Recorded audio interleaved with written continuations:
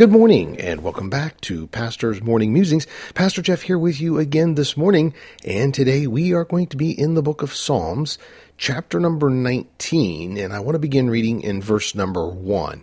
I'll read down to verse number 5. To the chief musician, a psalm of David. The heavens declare the glory of God, and the firmament showeth his handiwork. Day unto day uttereth speech, and night unto night showeth knowledge. There is no speech nor language where their voice is not heard. Their line is gone out through all the earth, and their words to the ends of the world. In them hath he set a tabernacle for the sun, which is as a bridegroom coming out of his chamber, and rejoiceth as a strong man to run a race. Here we have a psalm of David to the chief musician. As I was reading this passage of Scripture this morning, I thought for just a moment about the chief musician as he was delivered this psalm and put it to music that the people would sing. I wonder what this psalm sounded like as it was sung to the glory of God by the Israelites. I can only imagine that it must have been so beautiful as they lifted up their voices to God in praise with this psalm. We are told in Psalm 137 that those who took captive Israel required of them a song, one of the songs of Zion. In Psalm 137, verse number 3, the Bible says, For there they that carried us away captive required of us a song, and they that wasted us required of us mirth, saying, Sing us one of the songs of Zion. This is an amazing psalm that starts out telling us that the heavens declare the glory of God, and the firmament showeth his handiwork.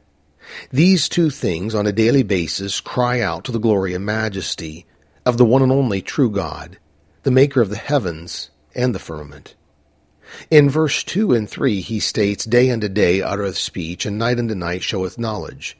There is no speech nor language where their voice is not heard. What are these two verses referring back to? The heavens and the firmament. Day after day their declaration is of the glory of God and of his handiwork. Their voice never stops, it is continual until the ends of the world.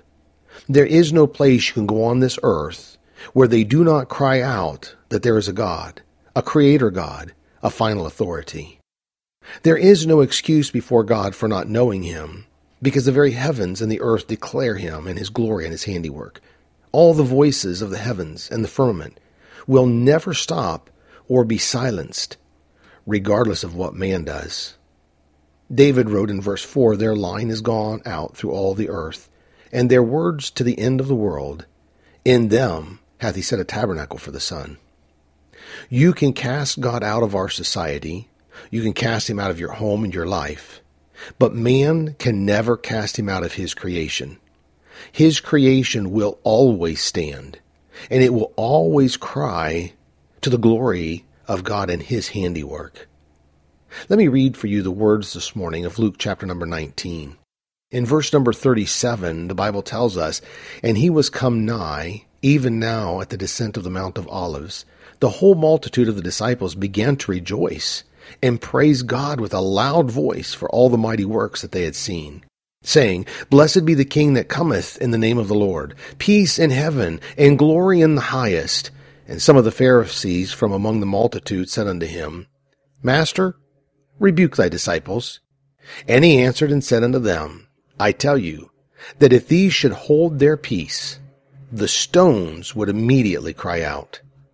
Thank God for the praise of his creation of him, never allowing man to destroy his praise and glory, always crying, Holy, holy, holy is the Lord of hosts. The earth is full of his glory. So let me leave you with this one last thought for today, to be good to all who come your way, for when you meet, may be in difficulty seat. Praise God from whom all blessings flow. Praise him, all creatures here below. Praise him above the heavenly host. Praise Father, Son,